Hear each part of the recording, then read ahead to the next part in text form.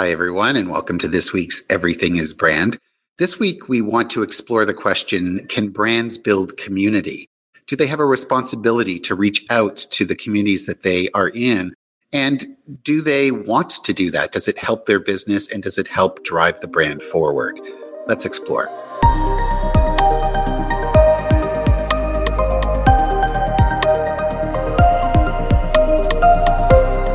All right, so brands and community. I mean, we can break this down in a whole bunch of different ways. Community can be the community that brands are in. It can be the community that they build online. It can be the social community that they build. It can even be the charities and the not-for-profits that they support. There's a wide range of what community can mean. But in the end, can a brand have influence over that? What do you guys think? Well, I think that brands should be part of the community. I mean, we're talking about big establishments, in most cases, big brands being physically part of a community. So I think that they have a responsibility to that community that they are in. Inevitably, they are a big magnet. Let's just talk about Walmart for an example. We're talking about a huge conglomerate that comes into a small community area, et cetera, take up a big footprint. I think there is a bit of a responsibility that goes with that to that community, whether you're offering up products tailored to that community. So let's switch gears for a bit and think about grocery stores offering ethnic foods or whatnot to that area. Well, then does it need to go beyond it? Does it need to go beyond the products that they serve, but as well as the communication that they have to that community? Must we always speak in English, or should we also be speaking in other languages in those communities? Yeah. And I think one of the key things around that is whether or not we need to put the responsibility for some of those things onto the brands. Really, in a lot of cases, it's just good business for brands to do that, for them to offer ethnic products or communicate in different languages. Because what it does is it brings people into their business that they may not otherwise have attracted. And so I think it's less about responsibility and it's more about opportunity. There's a lot of expectation sometimes that brands are going to somehow change a community. You hear often when big brand is coming in and they're building a warehouse or something like that, there's almost like a responsibility, the community that comes with their entrance into that community. And, whether that's physical in that case, or whether it's even online, like if you look at what's happened with Twitter over the last little while, where there's been this call on them to police the platform, that's a situation where they have to take a role in the community that they might not have expected to have to take. I think that when it comes to brands within communities, I think a lot of it has to do with loyalty, right? Like they can actually take the angle of building loyalty by connecting with the community in kind of I'm going to say personal way, like in a way that the community actually can respond to that particular brand or relate to that brand. I do think that brands have a certain amount of responsibility in some cases because, for example, like what's going on right now, to Gabby's point, they're good at talking about or selling ethnic food, let's say, or responding with products that relate to that particular community. But when it comes to messaging, let's say, around wearing masks and things like that, is it all just in English? And should it be in other languages as well? Right? So I think that brands could actually take on that task of providing that information. And quite frankly, I really do think that would build loyalty. People would actually feel like that particular business, it doesn't really matter whether it's retail or any other business, they would actually feel a lot more a part of that community in whatever way that may be. I think brands have a responsibility to the community. You are entering that community, you're servicing that community. Absolutely, they should be communicating in those languages. Let's take COVID, for example. And let's think of what we're facing right now with everybody needing to wear masks, everybody needing to sanitize their hands, staying 6 feet apart. I have yet to walk into a Walmart in my community that is predominantly Portuguese, where I frequent, and there's no signage, there's no signs in Portuguese saying wear your mask or whatnot, or whatever, like I'm thinking future vaccine clinic, something like that. There's none of that. In fact, I don't even see any billboards from Health Canada or Ontario or even Toronto, or any of that sort of communication in the community in that language. And let's think about this. We are a melting pot, Toronto as well as Canada.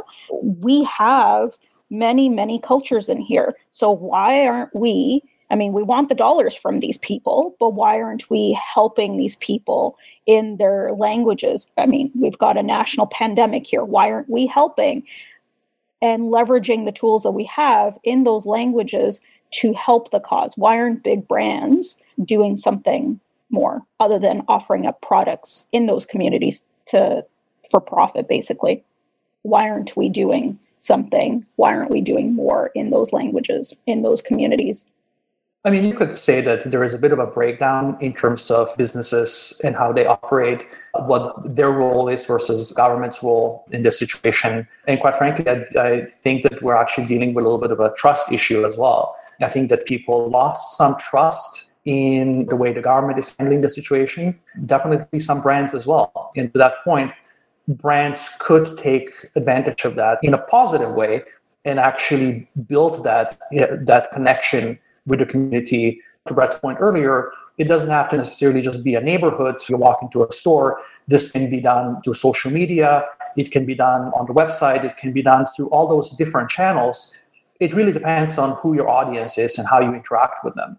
But it is an opportunity to actually build goodwill. And I think that for any brand, that is so important and it's extremely valuable, right? If you have a lot of goodwill built into your brand, into your image, that will go a long way when perhaps your business is going to make a mistake at some point. And then the fact that you have that goodwill built into it will get you through that. We've seen financial institutions do it, right? They've been TD, for example, whether they align themselves with Pride and the Pride Parade and the gay community, or whether they do local marketing in the neighborhoods in their languages, they've done it really well. Now, are they doing it because they want your money? Most likely. They want you to bank there. They want you to give them all their investments. So yes, they'll be putting out communication in your language that way. So they've been doing it successfully, I think, for many years, but we don't see it from other brands. But doesn't that come across as disingenuous? Like, I don't know. When I see that stuff, I don't really believe it. So I don't know if it helps or hurts them, because when you're a big brand like that and you're putting yourself out there, I think to that exact point, it's just you want my business. It's not not doing it out of your love for whatever. It's you're doing it because you want my business. And I don't know if it helps or hurts. Well, this is where it can fall apart, right? You're absolutely right. Where I do think that it does work well is we'll take the Portuguese community, we'll take Dundas and Ossington, for example. Portuguese community, there's a TD Bank there, there's language, signage, materials in Portuguese, and they've also got Portuguese speaking customer service reps inside and staff inside that can service that community. So that to me is not disingenuous, right? However, if you only do one part of that and all of a sudden you walk into another community with a different language, but you've got nobody inside that can help in that language, then absolutely it's disingenuous. As well as other communities, whether it is TD and the gay community, is that? I don't know. Like, from an outsider kind of looking at it, it's easy for brands to attach themselves to a cause or whatever and send a few bucks their way. However, is that really permeated in the brand? And I think that's where it's got to happen, right? You really got to believe in what you're doing through and through in order for it to actually work.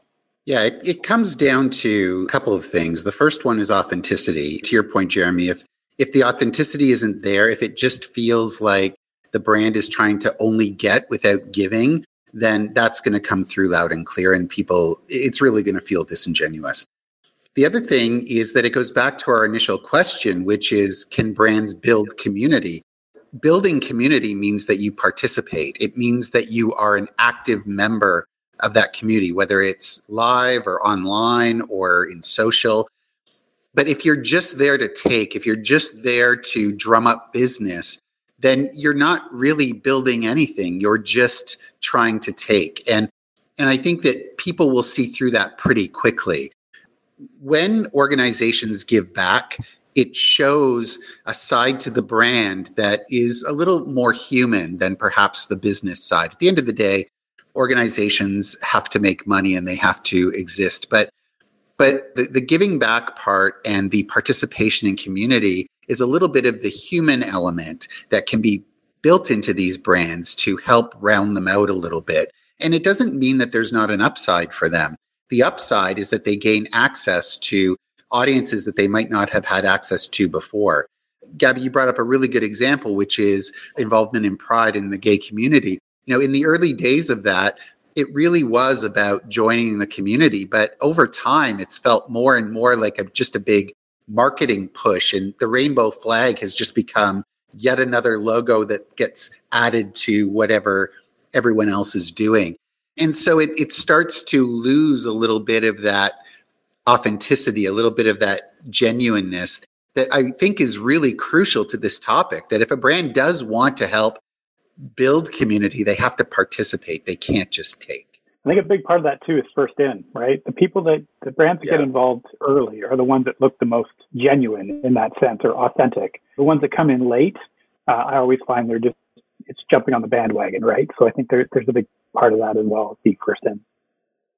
Yeah, I was going to actually, exactly to that point, I was going to talk to the fact that if you want to be authentic, even if you're a part of a larger community in terms of a lot of businesses kind of participating in one particular area, I think you can still do that. And quite frankly, if you're doing it for the right reasons, it's still a positive thing for any brand. But you will get a lot more attention, I guess, if you are picking something that is either unique or a fresh issue in a community, or something where you can really become a leader in that particular cause. I think that is something that brands look for in marketing, as we always look for that white space, for that new opportunity, that new angle, that how do you differentiate yourself?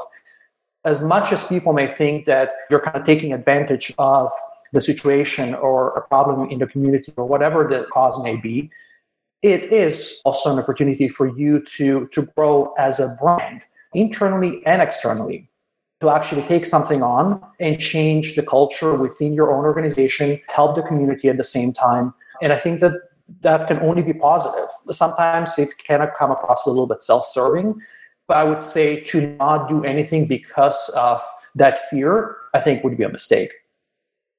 Listen, great example, Dairy Queen, my local Dairy Queen. We know Warren Buffett owns Dairy Queen. Does Warren Buffett need my $5 ice cream? No, it does not. However, my local Dairy Queen is owned by, a young guy, young family. He employs the kids in the neighborhood. He supports the local soccer and hockey teams in that community. And guess what? I go there and I give him my $5. I don't give Warren Buffett my $5. I give that particular local establishment my money, right? Because of what they're doing in the community. So when we think of large brands, I think as large as they are, they have a role to play in the communities that they are in, even though they are as large as they are. Yeah, you bring up a good point, Gabby. And I think that the large brands can kind of take a page out of the playbook of what small businesses have done for a very long time, which is put feelers out into the community, whether it's supporting a local baseball team or participating in fairs or exhibits in their local community or getting involved in street parties and using that almost as a way to reach out. It's interesting because the online opportunity for larger brands, even mid-size and larger brands now, to participate and build community is huge. And taking some of those examples of what small businesses have done for a very long time, you can start to build online, whether it's participating in chats, whether it's serving webinars, whether it's putting things out there online that allow you to target some of the niche members of your audiences and break down your audiences instead of just consumers or people looking for a particular service. You start to break down your audiences into these smaller niches And that is the real opportunity to start to build community, because when you just look at people as a whole, it's very difficult to build a community. You don't hear about people having deep roots to the fact that we're all human beings living on the earth. It tends to be much more about your neighborhood or your local city or province or state or country or whatever it might be. We have this idea that the more we can connect with people, the more integrated we become. And at the end of the day, that's what community is. It's that integration. And the opportunity online now is for some of these mid-size and larger brands to do that and to be able to build connections and back and forth conversations and ongoing interactions with these smaller groups of people, which ultimately creates a community of their audiences. It comes down to knowing your audience, knowing what type of community you're in, paying attention to what that community is going through, and then responding to that. And that can go for any type of business, whether it's a small business, mid-sized business, large business. Obviously, you will respond in a different way, whether it's financially or volunteering or doing something else. But that is a good way to actually knowing your audience and responding to that. You will be building loyalty and brand recognition by getting involved. But beyond products, products. Yes. We're not just talking about the products, we're talking beyond the products. Right.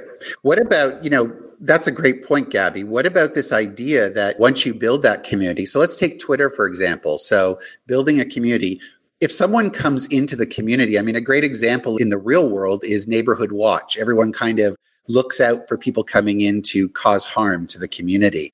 With what's been going on with some of the, let's call it fake news or unverified facts that have been rolling around on Twitter, there was a huge call from the public for them to police their community.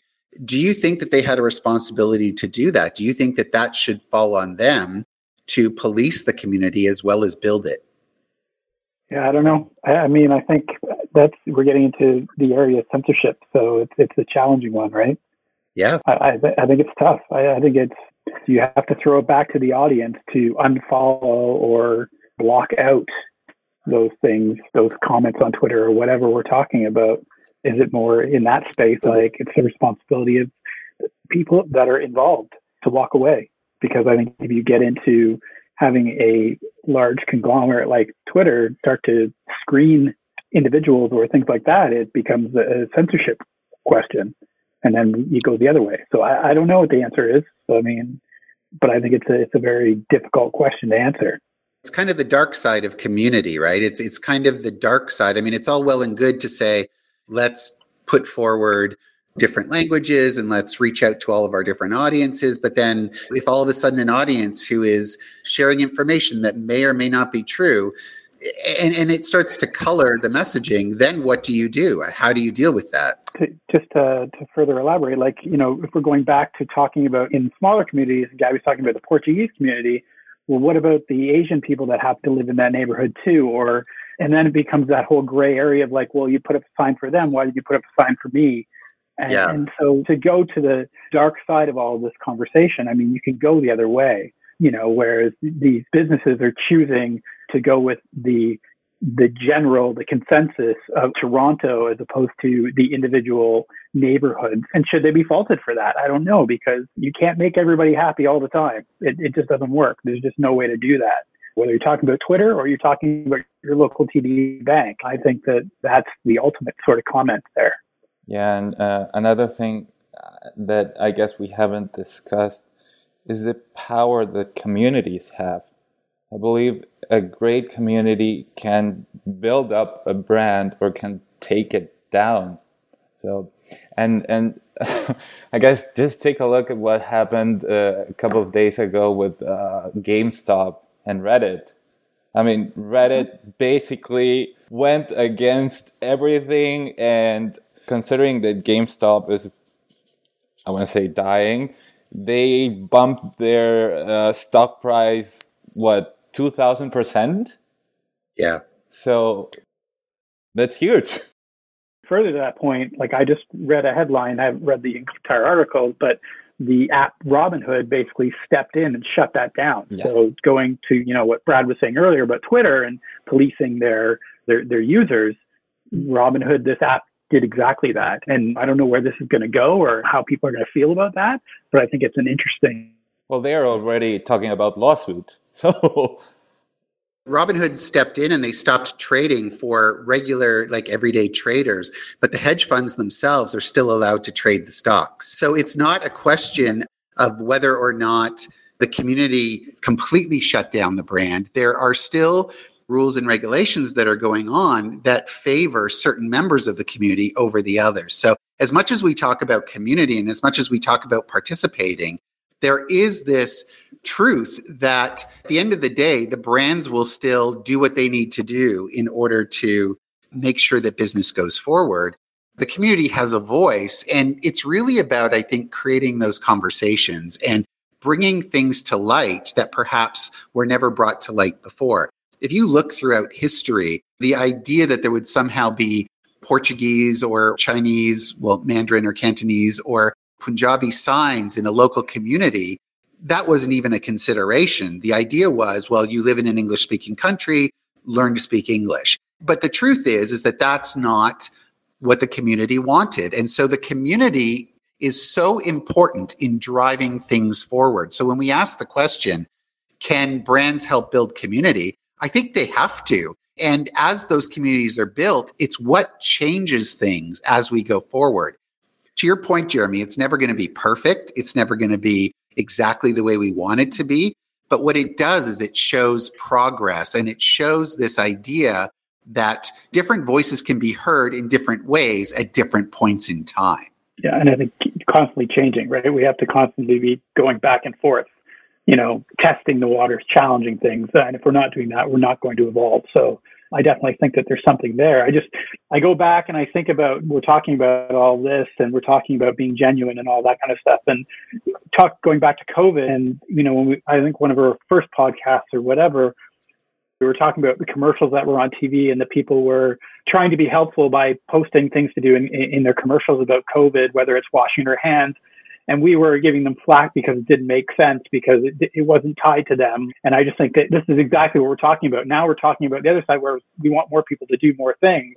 But at the beginning, we were complaining about you shouldn't be doing it if it doesn't make sense for you. So, our opinions can evolve over time, Jer. Our opinions can evolve over time. That's my point. It's just let's flip a coin and see what mood we're in today. It's exactly that more, I think at the base of it all, it's all about challenging, right? It's all about, we should never be standing still. We should always be pushing the limits and challenging things. And that's what I think I'm going to take away from this conversation, I think the most. But it's interesting. What brought this up, this topic, was what the Premier of Ontario did, I guess, a couple of weeks ago when he recorded the COVID message in multiple languages. And because one of the complaints was that they are, they're sending out this message and they're consistently delivering that message in English only, and some people don't understand it. They can't really respond. I think a lot of it has to do with just kind of paying attention to what's really going on. And whether it's Twitter policing, the community or responding with multiple languages or whatever it is. Yeah, these are difficult questions. I don't think that there is a right or wrong or when to do it, when not to do it. Again, it comes down to paying attention to who your audience is and what's actually going on at that time. Sometimes brands have to do certain things to be present. You have to be present. You have to be paying attention and respond accordingly. So that may mean sometimes you step up and sometimes you remain quiet and you just go about your business. So I think that brings up the question of your brand. Who does it really belong to? Right? And maybe that's something we explore on another podcast.